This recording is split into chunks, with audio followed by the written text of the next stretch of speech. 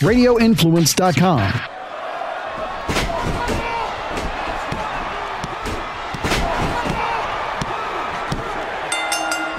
You are sitting ringside with David Penzer on Radio Influence. Welcome, ladies and gentlemen, to another exciting episode of Sitting Ringside, The World's Gone Mad, Part 3 edition. As always, we are happy that you are here to listen to this thing we call a podcast. And as we said, the world's gone mad. This is the third week of hopefully a short-term situation. And as we speak right now, which is on a Wednesday afternoon, I believe, correct me if I'm wrong, Jerry, but WWE is actually pre-taping WrestleMania as we speak, because tomorrow at 11, the Orlando and Orange County, which is where the Performance Center is, has a stay-at-home order. And we had talked about how they were trying to catch up because nobody knew when that was going to happen. There was some thought that Hillsborough County was going to be under stay-at-home order on Monday.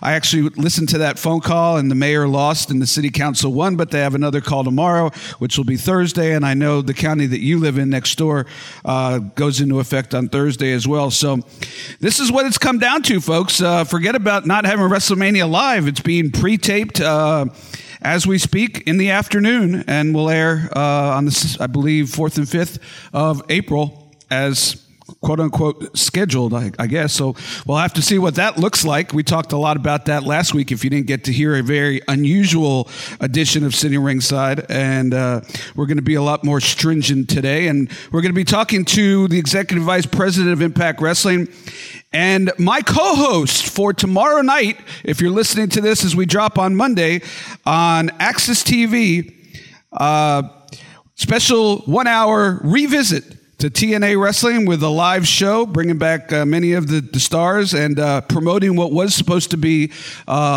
There's No Place Like Home pay-per-view that has been postponed for obvious reasons, but hopefully they will get back to it at some point this year or next year, I guess. So Scott D'Amore will come on to talk about the current situation and how it affects Impact Wrestling, a little bit about his decision to make Tessa the world champion, and we'll talk a little bit about TNA and a little bit about the Scott Steiner situation from backstage as well. And happy to report that looks like he's going to make a full recovery, as doctors say, and he's feeling great. So thank God for that. Got to tell you, in tough times, this was a tough week. I watched the part 1 of the Dark Side of the Ring with the story of Chris Benoit and Nancy and all that, which for those of you who know me or follow me, listen to this podcast on a regular basis, know Chris and Nancy were part of a group in a town called Peachtree City, Georgia, which some of the wrestlers lived at. It was a group that included Steve Regal, William Regal and his wife, Dave Finlay and his wife, Johnny Grunge and his wife, a cameraman called Darwin and his wife, who worked for WCW for longer than I did, and Chris and Nancy. And that was sort of our social group. When we had a weekend off, we'd go to the local Japanese place, or we'd go meet somewhere for drinks. And that was part of the social group. And as time went by, and this is, again, we've talked to Jericho about this a little bit as well, and other people, Chavo, in past episodes. If you haven't gotten to listen to those episodes and you're interested in this subject, I suggest you do, because both of them, as you saw if you watched the special, have a huge insight into what happened with Chris. But me and my wife saw parts of Chris Benoit that nobody ever saw before. And I wouldn't say that I had any feeling that what was coming, but I will tell you that when I heard what happened, I wasn't shocked, and I knew exactly what went down before they announced it. If you remember, WWE was doing a tribute show to him, and if you remember, Steve Regal, his comment was, "I don't want to talk about Chris the person. I want to talk about Chris the wrestler," and then talked about how great of a wrestler he was. And he knew. So it's tough. It was tough then, and I kind of thought, it's been 10 years, 11 years, 12 years. And so sat down because, wanted to, all I've been watching is cable news and local news, trying to figure out when this madness might end. And so I thought we'll watch something different, take away from the madness. And was one of the roughest hours I've had in a long time. And look, I'm not looking for pity. I've had a great life, got to live my dream. It was, if you saw it, part one at least, I still have, as we speak on Wednesday, part two aired, or the entire thing aired on Vice last night. I have not, and I don't know when I'll be in the state of mind, quite frankly, to watch part two. At some point I will, and I'll give you my thoughts. But kind of hard to watch the Kevin Sullivan part of the special in a lot of ways. I almost wish they didn't go there in such quote-unquote detail. And I will say for the record that Kevin has told me many times that what was alleged on that show never happened. Not going to point fingers at anybody because everybody has their story. It would never be acceptable for a man to strike a woman. But just kind of why go there? It's been a lot of years. I will tell you that I was right there traveling with Kevin and Nancy during their tough times, and I never saw anything like that, but doesn't mean that, things didn't happen behind closed doors. But again, I'm not sure why they had to go there, but it is what it is. Made me very uncomfortable. I will tell you, funny story. Anybody that knows Kevin Sullivan knows that he loves hot sauce on his food. I mean, bring me 3 bottles of hot sauce to the table when you serve me my food.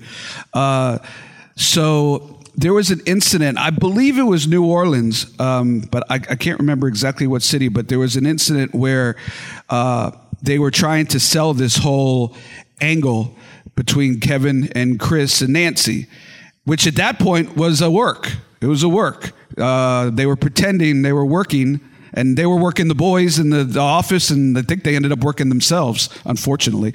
That Chris and Nancy were having an affair behind Kevin's back. And it was a time, I believe it was in a bar in New Orleans, in the hotel bar, that they got into a quote-unquote fist fight.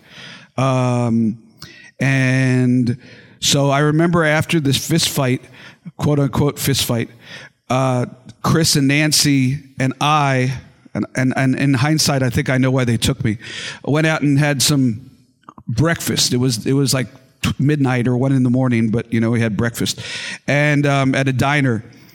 And I think that they probably took me because they knew I was a little bit of a busybody, like to tell stories, and they could get me, if they could get me to buy what they were doing and start talking about it. And, they were cuddling up at the restaurant and all that. Maybe they thought that, I might go around, and I probably did, and tell stories and spread their narrative, so to speak. And, I'll never forget, and this is tough stuff to remember, but I'll never forget. I don't think I've ever told the story before on any podcast anywhere. I think I told my wife for the first time that night, the story. But at the very end, when we were getting ready to get the check, Chris goes, I need something to go. I'm still hungry. And so ordered an entire fresh breakfast to go. And Nancy looks up at the waiter and says, when you pack it, could you put in a ton of hot sauce, please? Boom, they stooged themselves off. I think they took me there to try to sell me on it, and they stooged themselves off. It was obviously for Kevin. Nancy was bringing Kevin back food. And then they had to smarten me up. And I went with their story until it was real, and then we went with their story, and because they moved to the city that we lived in, and so it was tough. I don't have a lot of other things to say about it. I've answered a lot of questions on Twitter at David Penzer. If I'm not shy to talk about it, it's actually therapeutic a little bit.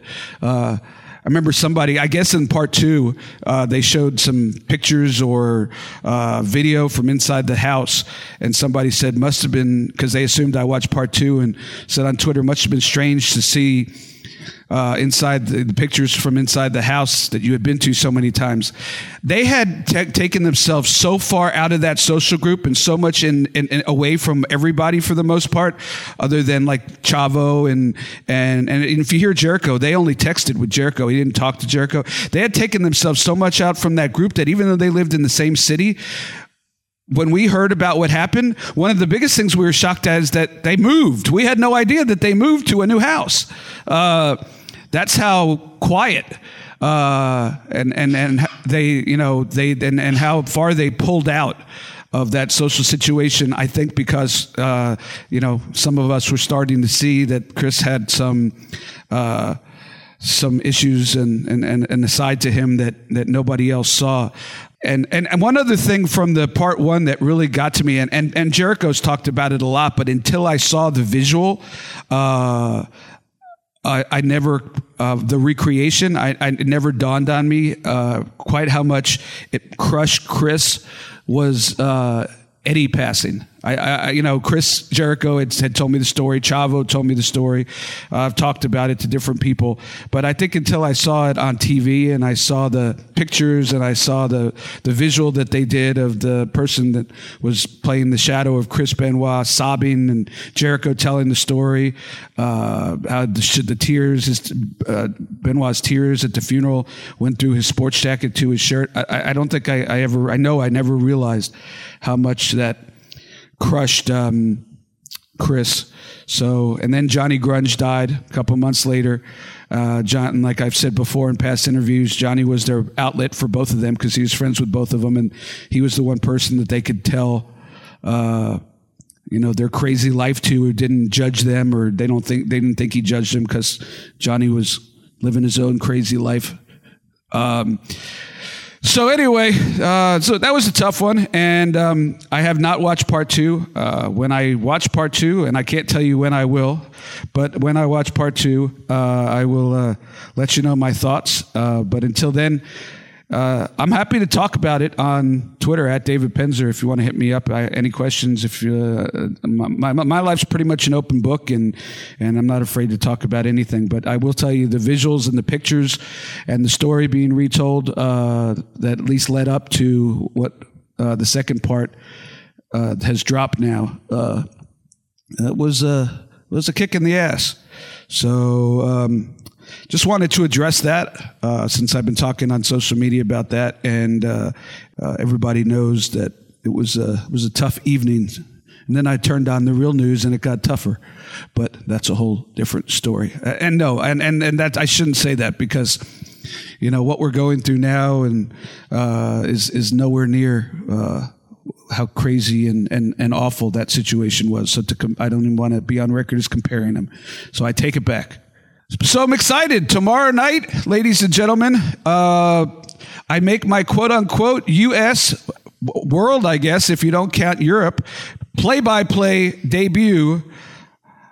We've talked about how I was reached out to by Scott D'Amore to do the play-by-play of all things for a special edition of TNA Wrestling. And for those who don't know, the only play-by-play I ever did other than that was 25 years ago. I did for about 6 months European Nitro.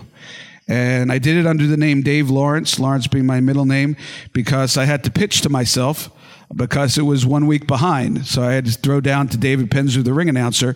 And so I did it as a different name. And my co-host was really the host. The guy who carried me for 6 months was Larry Zbyszko. And other than that, I've never done play-by-play. Maybe, there was a time when I was doing indie shows that people thought it was cool to, and I never liked it, but people thought it was cool to do live play-by-play in the building. And, people asked me to do a couple of those, and they were paying me, so I did.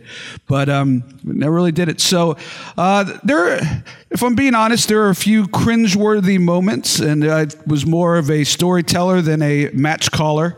But I think it was okay, all things considered, and I'm interested to know your thoughts. Let me know either on Twitter or send me a personal message, or if you know me, just reach out to me. But I'm interested to hear what you think, the good, the bad, and the ugly. But excited for it and excited to revisit TNA. And in that vein, please welcome my guest this week, ladies and gentlemen, my co-host tomorrow night, Executive Vice President of Impact Wrestling, the one and only Scott D'Amore. Ladies and gentlemen, very excited to have my guest this week on City Ringside, coming back once again, the Executive Vice President of Impact Wrestling, and even more important, my co-host. Tomorrow night at 10 o'clock on AXS TV, we're bringing back TNA Wrestling. Scott D'Amore, how are you, Coach? I'm doing as good as anyone can do it in these times, David. And who would have thought 25 years ago when we met, actually 27 years ago when we met, that we'd be sitting here in 2020 on the eve of making our debut as a international, broadcast team for television. That's just crazy to me. If you'd have told me 7 weeks ago, I wouldn't have believed it. Forget about 27 years ago. But, yeah, I've told the story a couple times on the podcast here about all the crazy things that happened in the, getting a text from you and the sequence of events that happened that made me return to Impact Wrestling up in Atlanta, and it was a fun time, and it should be interesting tomorrow night on TNA Wrestling. Who'd ever thought we'd say those words again? But before we talk about that, you alluded to the current situation that the world is in, and it's obviously changing by the nanosecond.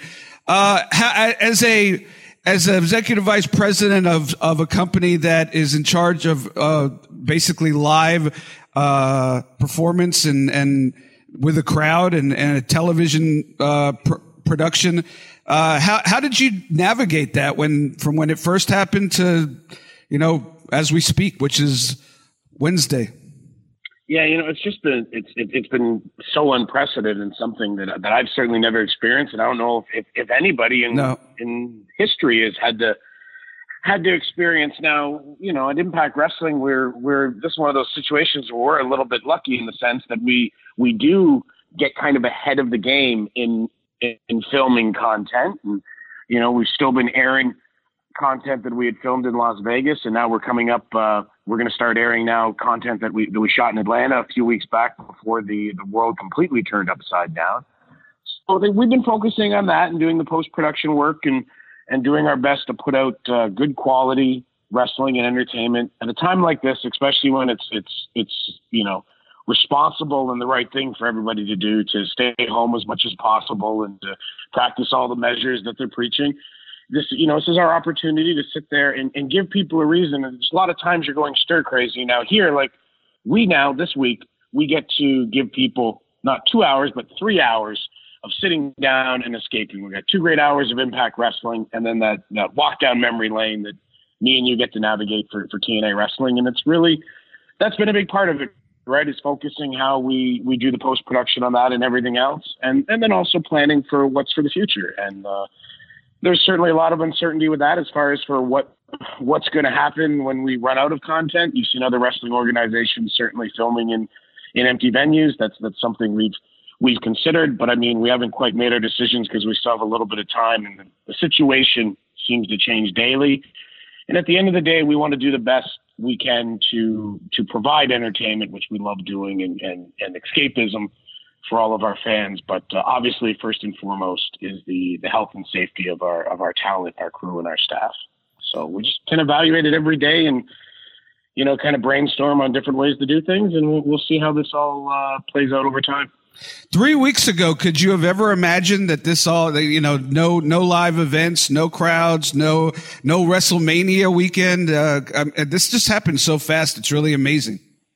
Yeah, it's, you heard rumblings a little bit ago and it was like, wow, are we really going to get there? And here we are. So it's just important that we get through this and everybody does their part. And in the meantime, you get the opportunity to check out different products on TV and, maybe reconnect. I know I've had people reach out to me that I haven't heard from in ages because everybody's got a little bit of time on their hands. So I don't know what you, there's been a few times I went to use the phone and the circuits are all busy, and probably because there's probably more people talking on the phone than there has been in a long time, because that's the best way to connect with people at this point. Sit around, spend some time with family. Maybe we've gotten away from that too much, but spend some time with family, play some board games, watch some Impact Wrestling and some TNA Wrestling, and take this as an opportunity to reconnect on an interpersonal basis with those closest to you. What's a board game? Exactly. Hey, you mentioned that other promotions doing basically empty arena shows because they really can't let fans in based on the guidelines. Without talking about each individual promotion, because I don't want to put you in that spot. What did you think about that? Because it's awkward when you were a wrestling fan, obviously, and then in the wrestling business, and now on the executive side. What do you think of as a general rule of this empty arena thing? And it's kind of freaky, actually. Yeah, it's so different. And I mean, I tip my hat to every talent that's went out there and had to go out there and give it their all in front of an empty space, because people talk about it all the time. In our industry, performers really thrive and feed on that fan reaction, and having to go out there and do what our talent does and the performances that they do and the amazing things that they do athletically, to no reaction has got to be extremely, extremely difficult. And I tip my hat to all of them for going out there and being true pros. I mean, I've made sure that I've watched it because I want to see what people are doing. And at a time like this, I think it's important that everybody in wrestling support everybody in wrestling. I mean, this has got to be something that is not just wrestling, but in general has to let us put things in perspective and look at what's important and what's not, and realize that maybe sometimes we get bogged down in things that aren't that important, and we can really use this to refocus, maybe, and reprioritize how we look at things. So I mean, I've tried to be supportive. I think there's been some really entertaining stuff. I think there's been some stuff that's probably maybe didn't go well, but I laughed out loud watching John Morrison and The Miz do their in-ring. I thought they did fantastic in the one in-ring of them I saw, with, playing to know people and playing it up. And, Triple H, obviously super entertaining that first night there when he was out there. And, I watched the AEW show, and, I don't know, I got a kick out of watching, Sammy and MJF just singing their hearts out to, that was hilarious. Jericho's entrance music, and it's, stuff like that. And I always say what we try to do in our industry is create memories for people. And I think even in these difficult and troubled and scary times, the wrestling industry has really been able to go out there and is still giving people memories, important and good memories, which I think is great at a time like this.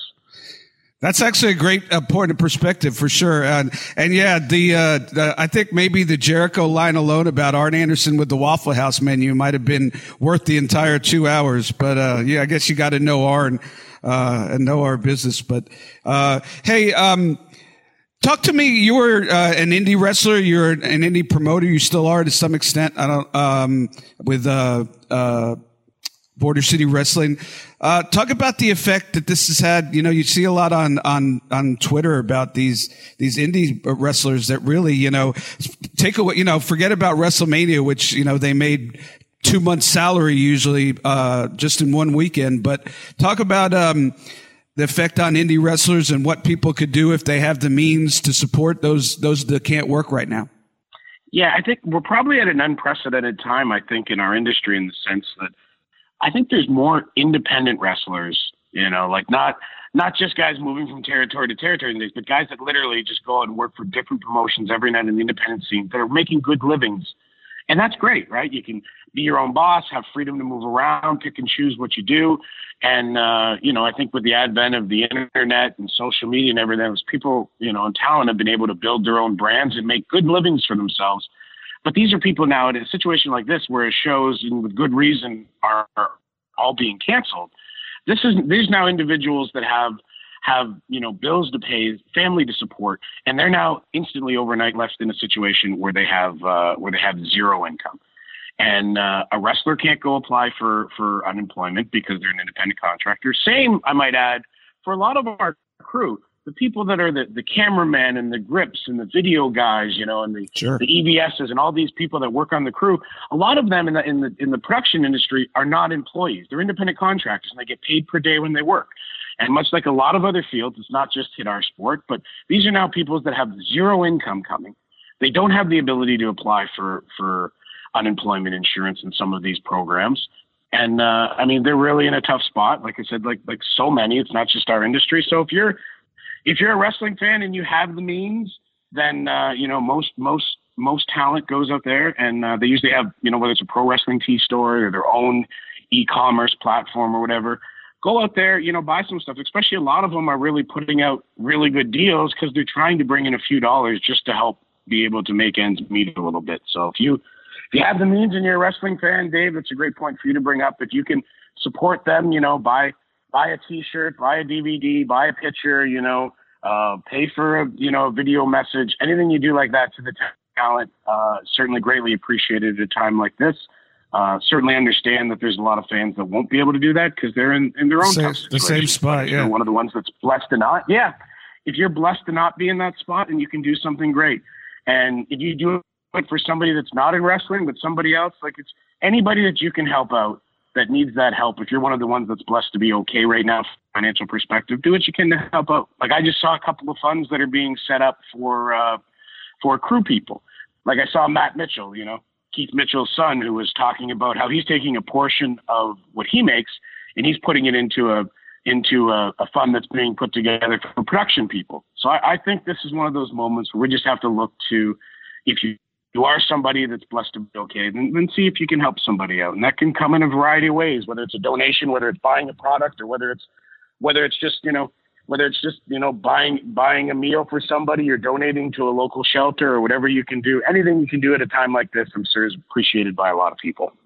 Absolutely. That's a great sentiment. And that, you know, coming together may be the one lesson, the one positive that comes out of this is mankind seems to come together in times of crisis. And it's nice. It's great to hear Matt Mitchell doing something like that. Cause like you said, yeah, they're in the same boat, in the production industry. You know, there was always a positive. They got to pick what they wanted to do. Do I want to do an NFL game? Do I want to do wrestling? Do I want to do a basketball game? And, you know, that was always great. And you always heard a lot of the production people talk about the freedom they had. But, you know, when that freedom goes away, so does the revenue, the income. So it's a double-edged sword for sure.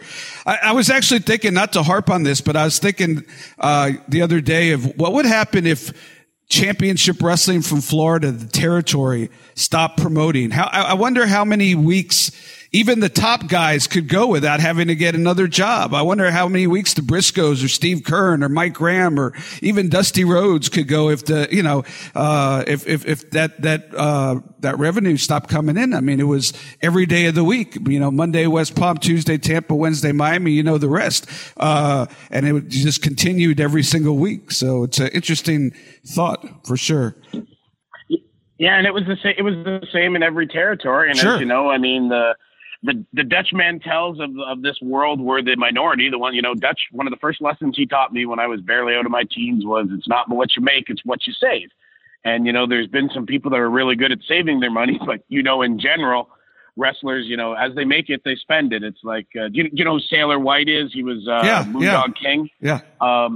I remember him looking at me, and I was just a kid, and I mean, I knew he was one of the Moondogs, and I'd seen some of his stuff, and like I said, I was barely out of my teens, and he's like, hey, kid, he's like, I'll tell you one thing, I made $1 million in this business.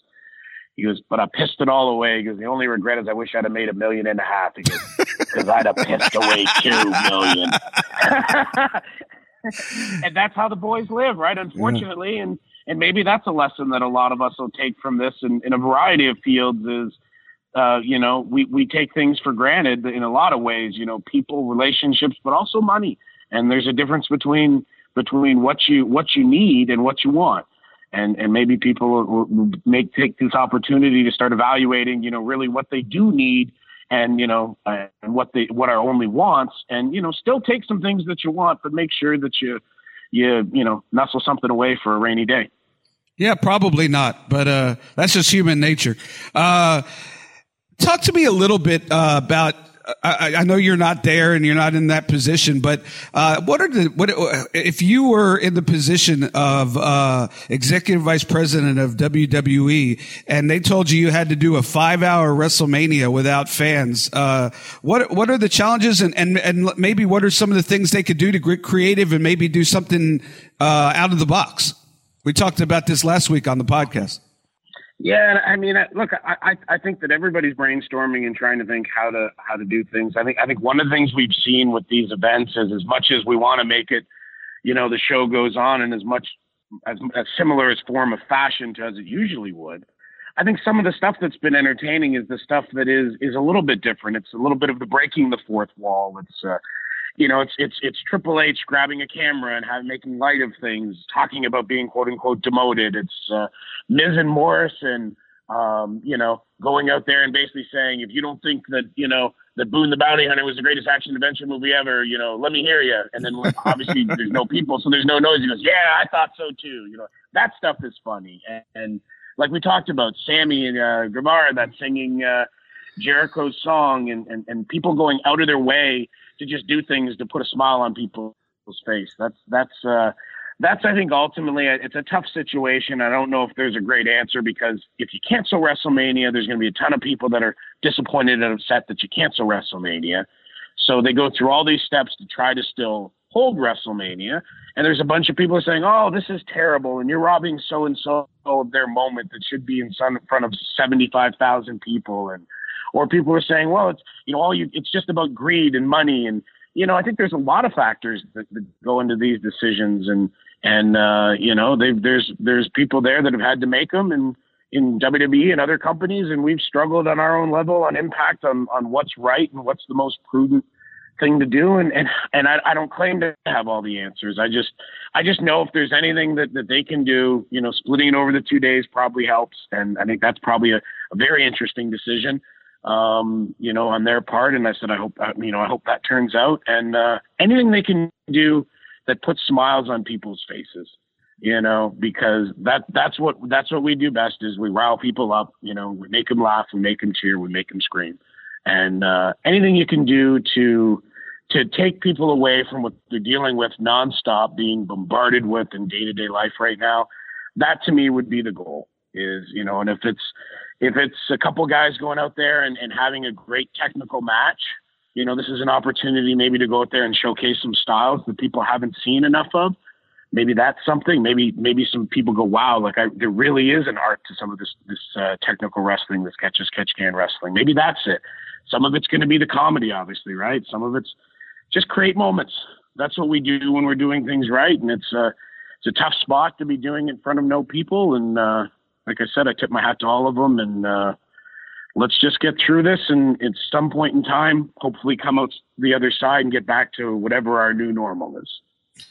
Yes, sir. I agree. Hey, I had mentioned on the podcast in the past couple of weeks that I was really impressed by a lot of the young talent that you have in the locker room there at Impact Wrestling. And one of the matches that really stood out to me the weekend in Atlanta, I believe it's going to be the main event of the last show that you taped, was the North, who I was really impressed with, against Eddie Edwards and Tessa Blanchard. That match blew me away. And it was the first opportunity really for me to see Tessa live with the intergender thing, with wrestling the men. You see it on TV, but I had never seen it live, and it actually makes a difference.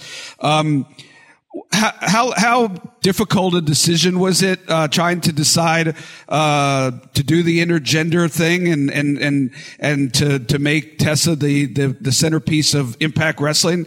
Not because she's a woman, just because really on a national scale, the men versus women thing has never really been done, other than more than like China versus Disco, or Disco versus Jackie, or China versus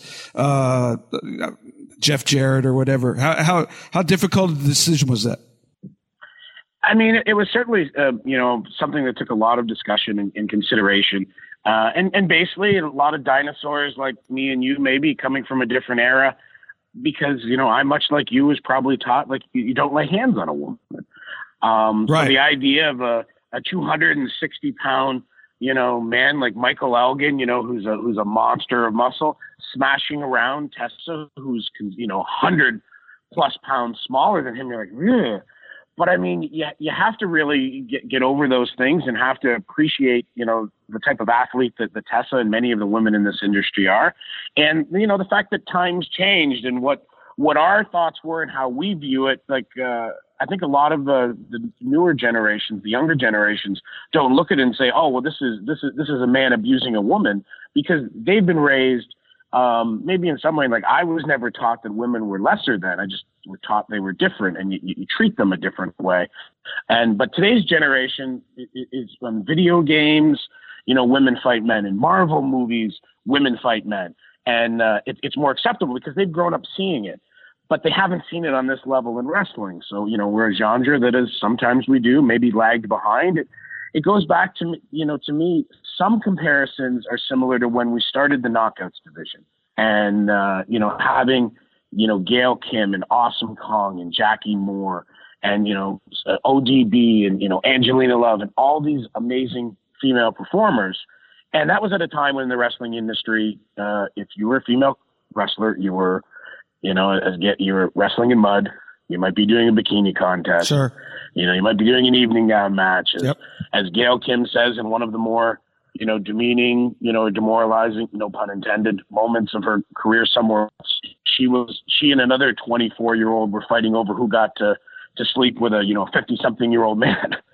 And when we started presenting women as athletes, even against other women, there's people that are saying, oh, well, people don't want to see women wrestle. Like, that's disgusting. Like, that nobody wants to see that. And nobody wants to see women beat each other up. Well, apparently they do, because the Knockouts was such a huge success. It was the highest rated segment on the show for well over a year. And it showed that people were willing to look at women in wrestling as serious athletes and competitors.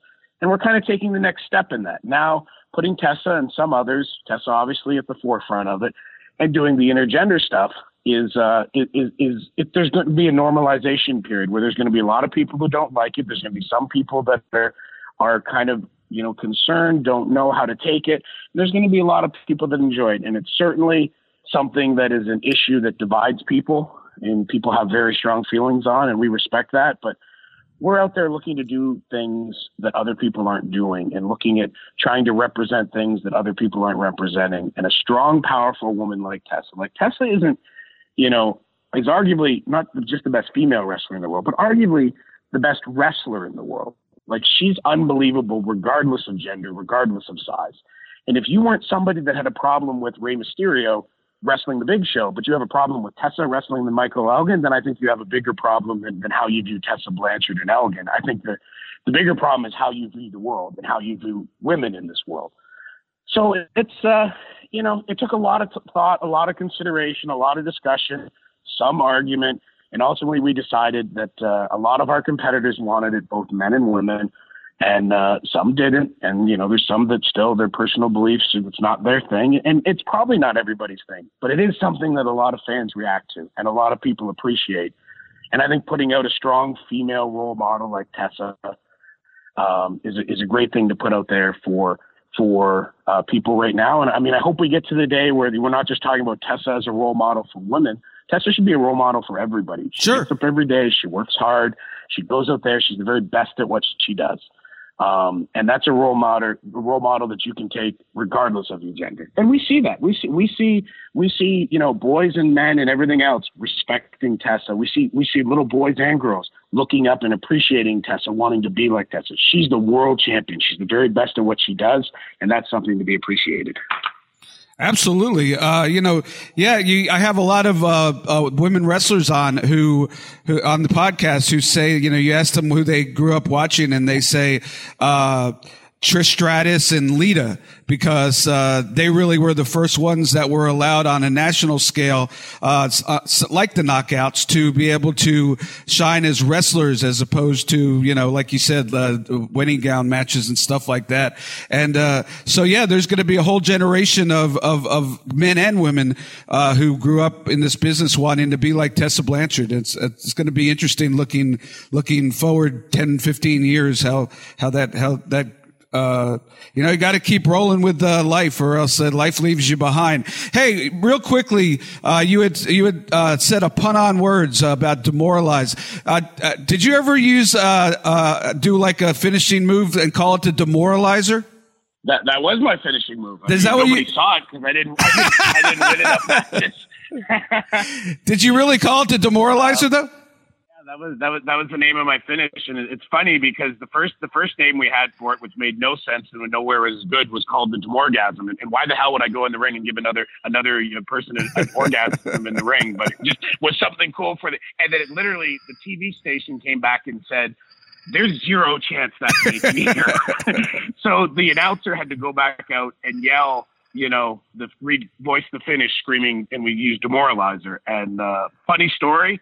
Myself and Raven, who's a very good friend of mine now, and we got to catch up with in Atlanta, he was angry at me before he knew me. As Tommy Dreamer said, to know you sometimes is to love you, and to not know you is probably to hate you.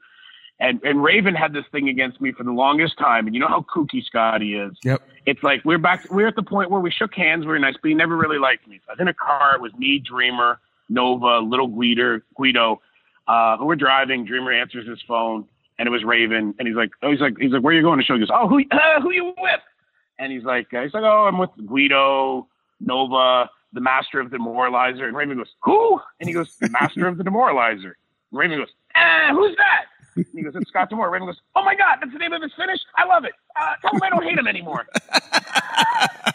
And that's how Raven operates, folks. Right. And the best part is I didn't even know that he hated me at that point. That's how I found out he hated me and stopped hating me. I always funny you mentioned that. I actually always thought, for whatever reason, I got a vibe from Tommy Dreamer that there was heat there. And so when I was up in Atlanta, I actually asked him, and he claims there isn't. But I don't think I'm his favorite person. But that's cool. I'm not, I'm not everybody's. You know as well as I do, Scott, that I'm not everybody's cup of tea. My favorite part, though, Dave, is that you walked up to Tommy Dreamer and asked him, and he just he told me, he looked at you and goes, this is the first time I've ever met you, I think. Yeah. So he told you the story, huh? Oh, yeah. Oh, jeez. He's like, Heavy D, he's like, your buddy Penzer is insane. I'm like, of course he is. You can't do anything in this business without the whole world finding out. Jeez, I thought I was making news I thought, I'm going to be self-deprecating, whatever the word is, and deprecating. Yeah, thank you. Easier for you to say.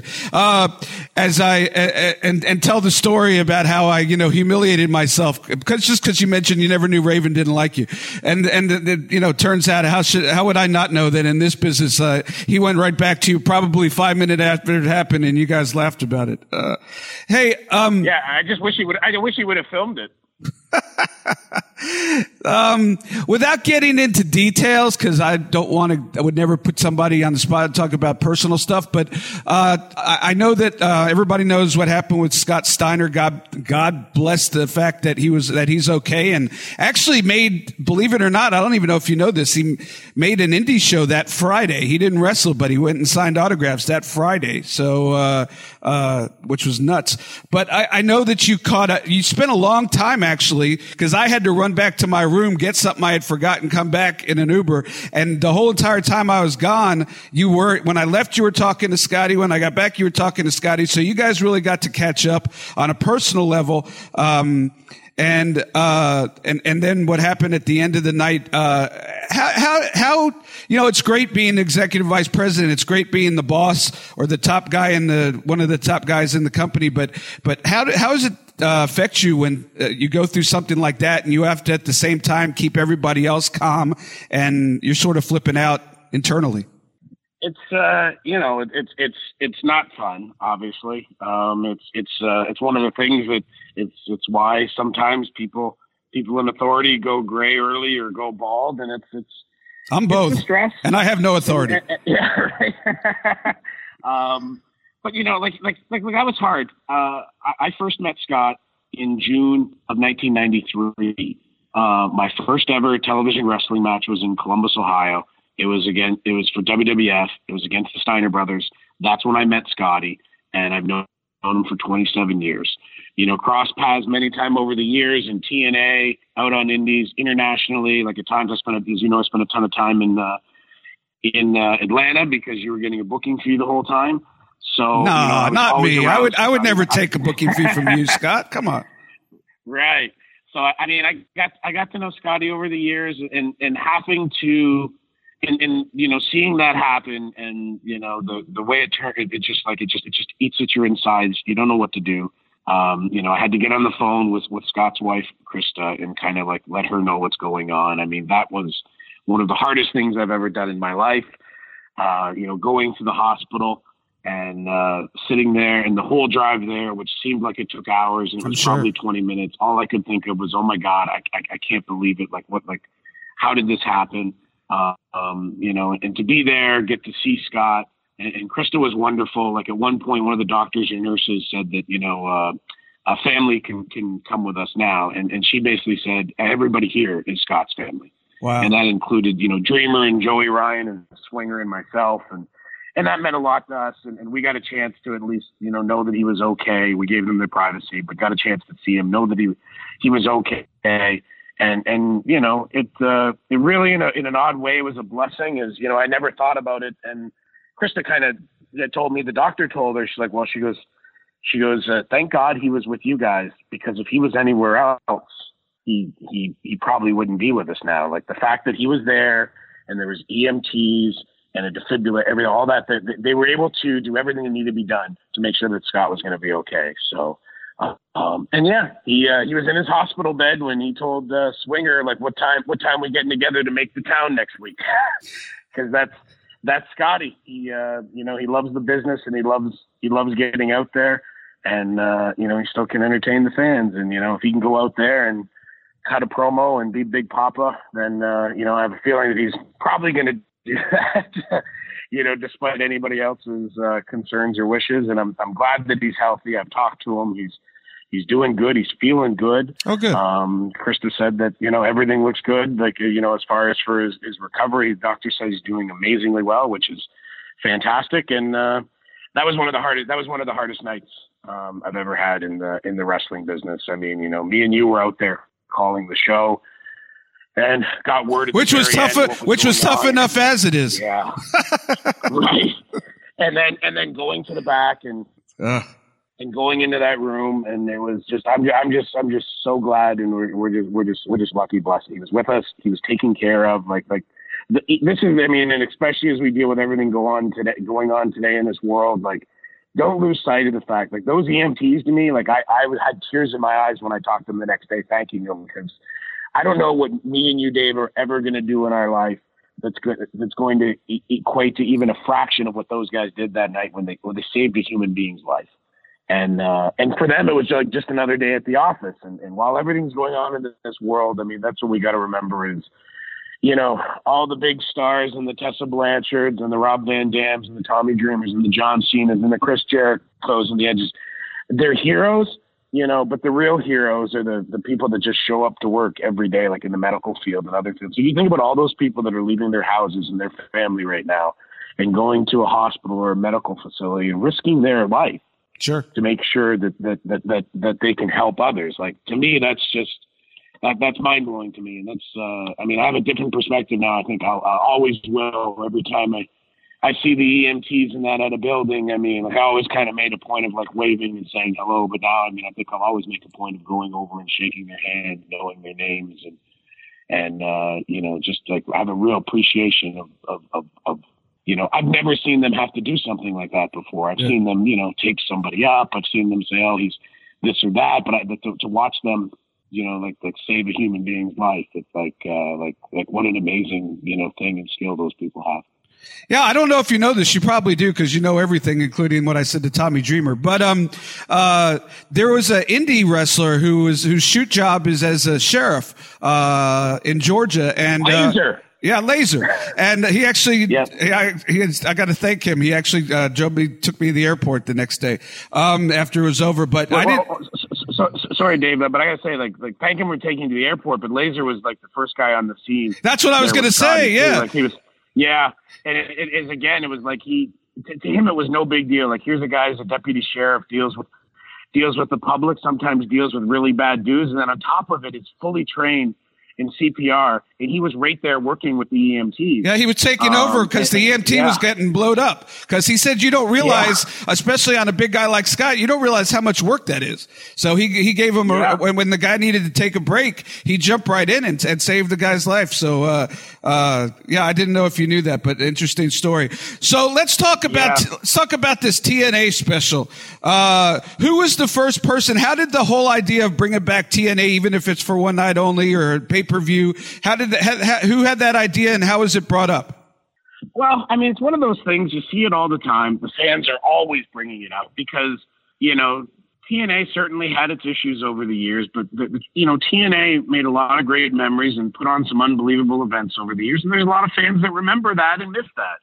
And it gets brought up all the time. And it's one of those things when we first came in, the discussion was basically like, it was almost like there were some people that wanted to scrub TNA, for like as if it didn't exist, right? Hey, it's Impact Wrestling. It's always been like, okay. But I mean, you can't walk away from all those years of history. I mean, you can't, as I've said many times, like we can't run from our history. We embrace our history because there's a lot of great parts of it.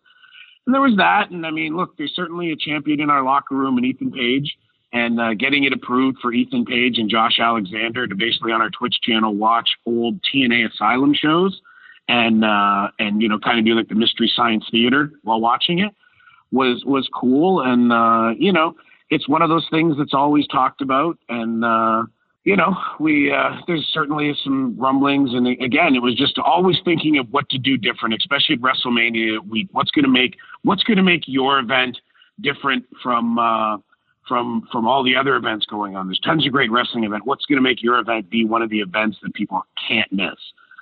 And I mean, really, we were in the ring. It was at a fan engagement event in Chicago the night before Bound for Glory, and fans had asked a couple of TNA questions, and a TNA chant started. And me always being a glory hound, basically, said, "Hey, like, boy, it seems that there's some people here that really miss TNA," and the crowd's like, "Yeah." And I'm like, boy, does anybody, would you people want to see TNA? Yeah, and they're chanting TNA, TNA. I was like, all right, well, you asked for it. You got it. Because we're doing a TNA reunion show, blah, blah, blah. I don't even know exactly what I said. The place exploded, and Don Callis looked at me. He goes, what was that about? I was like, I didn't. I kind of went with it. And then, I talked to Ed Nordholm, and, it's kind of like, well, it's cat's kind of out of the bag. Like, I'm kind of committed to it. I don't know if you heard. And, it was really cool. And then the response we got to it was unbelievable, right? There's a lot of fans that love TNA, and those fans have felt like they've been in some ways pushed aside. So like, I love Impact Wrestling and Impact. I'm so proud of what we've done, but that doesn't mean there's not a whole hell of a lot to celebrate about TNA. And the fact that we got to look at doing a TNA show, and despite everything, like we were lucky enough to get this 1 hour episode, the special episode for Access TV and Fight TV, in the can, and that, we get to go out there and people get to watch 1 hour TNA show. And David, we were right there ringside. Yeah. That show had a pace that no wrestling show in this business has anymore. Like it truly was total non-stop action. Like boom, boom, boom, boom. Like didn't it feel to you? It flew by. Yeah. It's like we went out there, we sat down, the show started, and it felt like 6 minutes later we were thanking people and signing off. Absolutely. It was so fast. It's so fast paced. It's what TNA was meant to be.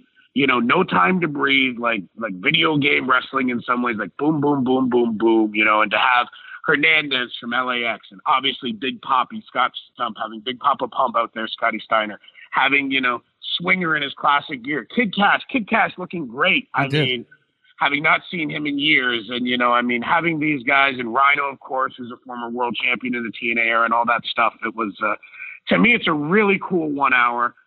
You get to see something that's a little bit different, a little bit fresh, and it's paying homage to a rich history. So to me, that's it was a really cool experience. Hope people enjoy it. Tune in and enjoy. I'm really proud of it. I'm really proud that we were able to go out there and do that. It's I think in a lot of ways it's totally different than our Impact show, which I'd love to death too. And I think we do a great job of character development and slow burn storytelling and everything else. But it's TNA. Like, you know, me and you kind of laughed a couple times calling it like, hey, like at one point you said, this is just so TNA. And it's exactly what it was.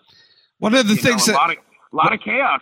One of the things that I thought was cool is that nobody, including us, really took it all that seriously. It was kind of like, you know, the stuff in the empty arenas that they're doing these days. I find that the best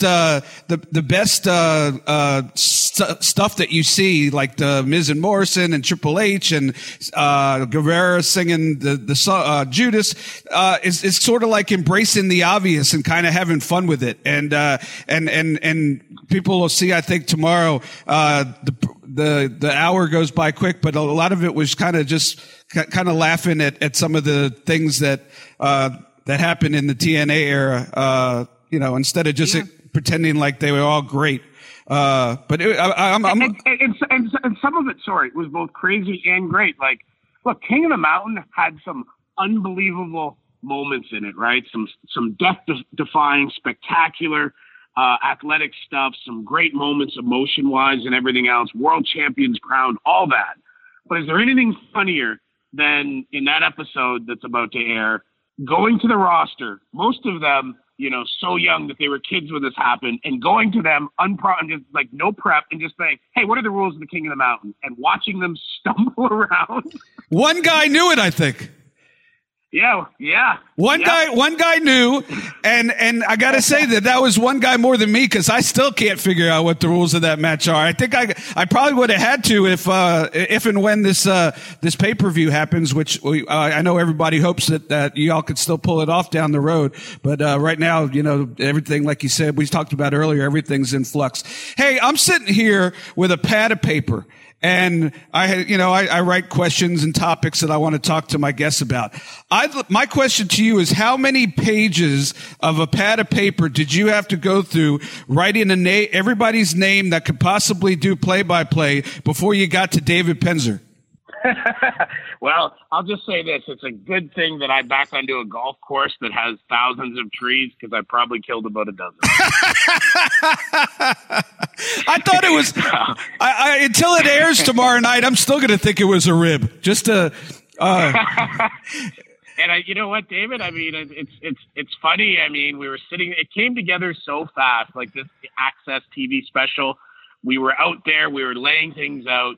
It was like, boy, we've got a little extra time to capture some content. What can we do that's cool and different? And was thinking like, boy, this would be cool. A 1 hour special in, you know, the 10 o'clock hour, right in between the premiere of Impact and the replay at 11. And it was like, boy, that'd be cool. And it would push to the TNA. There's no place like home pay-per-view. Like, it'd be neat. We see what happens. We'll see what a wrestling show does, having Impact as a lead in. And, you were one of the first, as soon as I got it, I don't even know if it was officially approved when I text messaged you, and I was like, hey, you available these dates? And you're like, yeah, why? And I'm like, have you ever done play-by-play? And then you tried calling me. I hit ignore because I didn't want to explain. And then we never talked. And you can confirm this is true, but your travel was booked before I called you, and you answered the phone and said, boy, I think I've got one on you now, because I go, why? He goes, we haven't even talked money, and I've got travel. And I said, well, don't get too high on your horse, because that travel can be canceled until midnight tomorrow night. I didn't tell the story, but I'm glad you did, because it was funny. You in natural wrestling order, you embraced the heel side. I was giving you the perfect opportunity to be the baby face, but you embraced the heel side of yourself. And why wouldn't you? But yeah, the story is crazy. And I told it last week, but I actually, when I got the call from Bob Ryder to book the flight, I had just come from a WrestleMania luncheon and had just met for the first time ever and grabbed a picture with Stephanie McMahon and put it on Twitter saying the interview went better than expected, ... And I had all these people thinking I had an interview with Stephanie McMahon. And what was funny about that whole thing is, you know, oh, you're getting back in the business, you're going to be, is at the same time, Bob Ryder's calling me to really get me back, you know, at least for a weekend in the business. So it was a crazy 24 hours of a lot of stuff that went on. And I appreciate you having me. I hope I I hope that you don't regret it. And I just look forward to whenever you guys could do that pay-per-view to coming back down and hopefully being a part of it, however small way I can.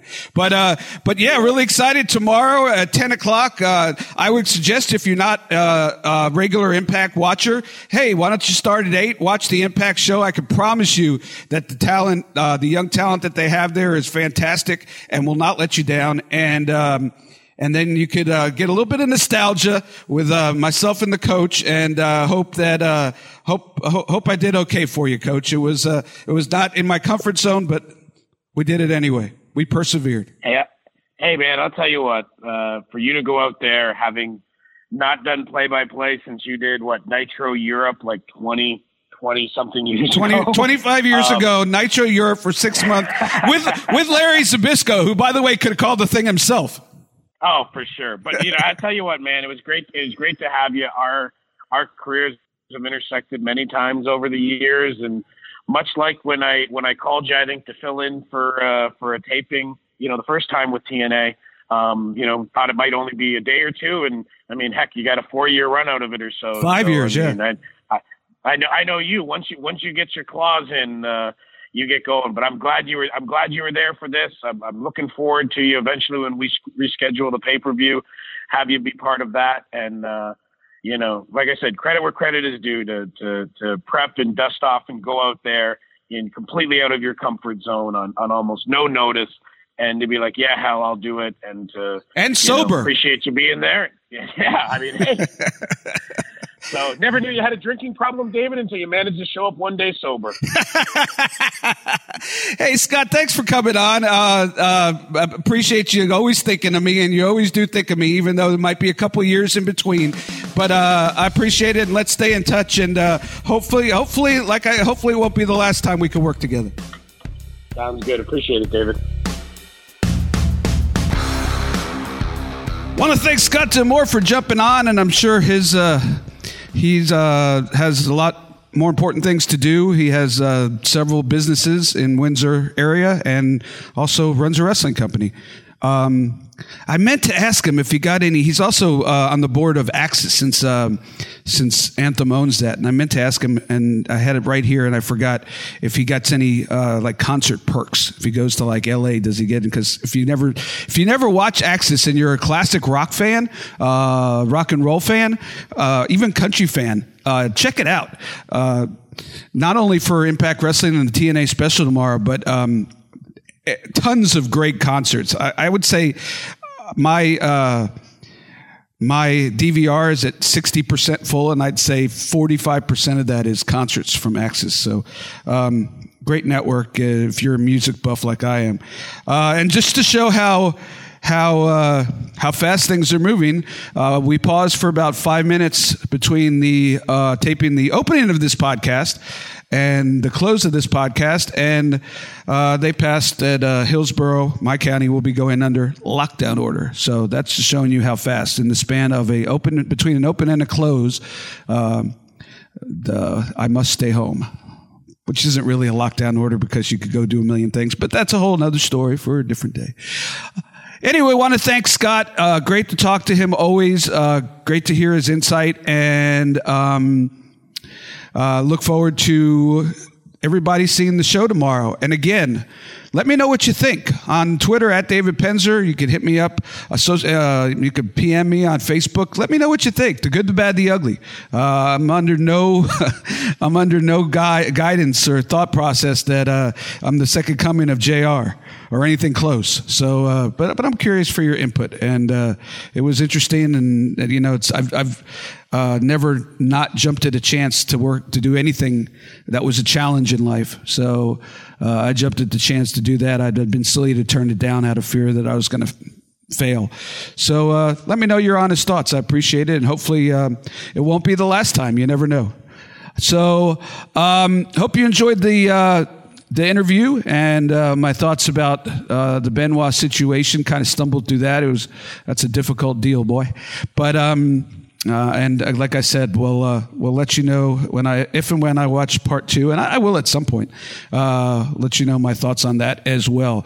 Hey, listen, I know that I just got an order where I got to stay at home, and I know a lot of you guys have gotten an order where you got to stay at home. So spread the word. If you enjoyed this podcast and know fans of wrestling and wrestling stories and hearing insight, let them know. Send a quick text or an email, or if you talk to them on the phone, spread the word about Sitting Ringside. I've had a lot of people, I don't want to say a lot, but I've had a couple dozen people in the last few weeks who have reached out to me and said they either, discovered the podcast because they've been at home a lot more, or that they've been listening to the archives. And if you haven't checked out the archives, it's a ton of stuff in there of wrestling history and stories.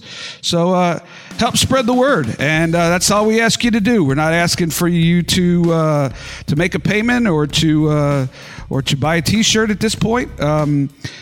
But all we're asking you to do is spread the word. And if you could do that, I would appreciate it. And we'll continue to keep hopefully putting out entertaining and informational and great wrestling stories each and every week right here on Sitting Ringside. You guys be safe. And until next time, I'm still David Penzer. And I'm losing my mind. And I'll see you next time here on Sitting Ringside. Follow David Penzer on Twitter @DavidPenzer. Also, make sure to follow the show on Twitter @PenzerRingside. You've been Sitting Ringside with David Penzer on Radio Influence.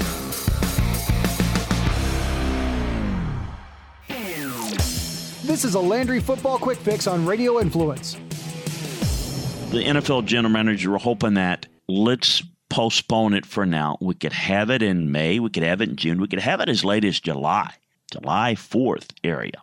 I think it was significant that the league owners and the league office said, no, we're keeping it on the same time frame. Quite frankly, and it's a little sobering, and I was on one of the subcommittees and was on a conference call this week, and hearing this kind of hit me a little bit, that people that are in close contact with the health officials are saying it's not going to get better. It's going to get worse before it gets better, and that April's going to be worse than March, and May's going to be worse than April. So the chances of it clearing up, it's actually probably going to be worse and more difficult. We need to go ahead, have the draft. Just like we didn't postpone the start of free agency when a lot of people thought that would have been the right thing to do, the league decided to go ahead with it. And look, no one really criticized the NFL for it. In fact, it was the only thing going on in sports that people kind of gravitated to. The thought is obviously not likely going to get better. And look, if we have it in April, granted, you're going to be missing, some key components in the evaluation process, but you're going to be missing it anyway if we had it in June or July, because this is not getting better. And look, there's a possibility that maybe by June, July, that the other sports will start to come back and play. We will own the sports calendar. If we have NFL draft weekend, even in a sterile environment, you think about it, and I wasn't really thinking, nor do I ever really think about it being a attentions grabber on television. It's a work environment for me, the draft. Think about they see it maybe as a positive window, even though more mistakes may be made. The Landry Football Podcast with veteran scout and coach Chris Landry can be found on Apple Podcasts, Stitcher, TuneIn Radio, Google Podcasts, and RadioInfluence.com.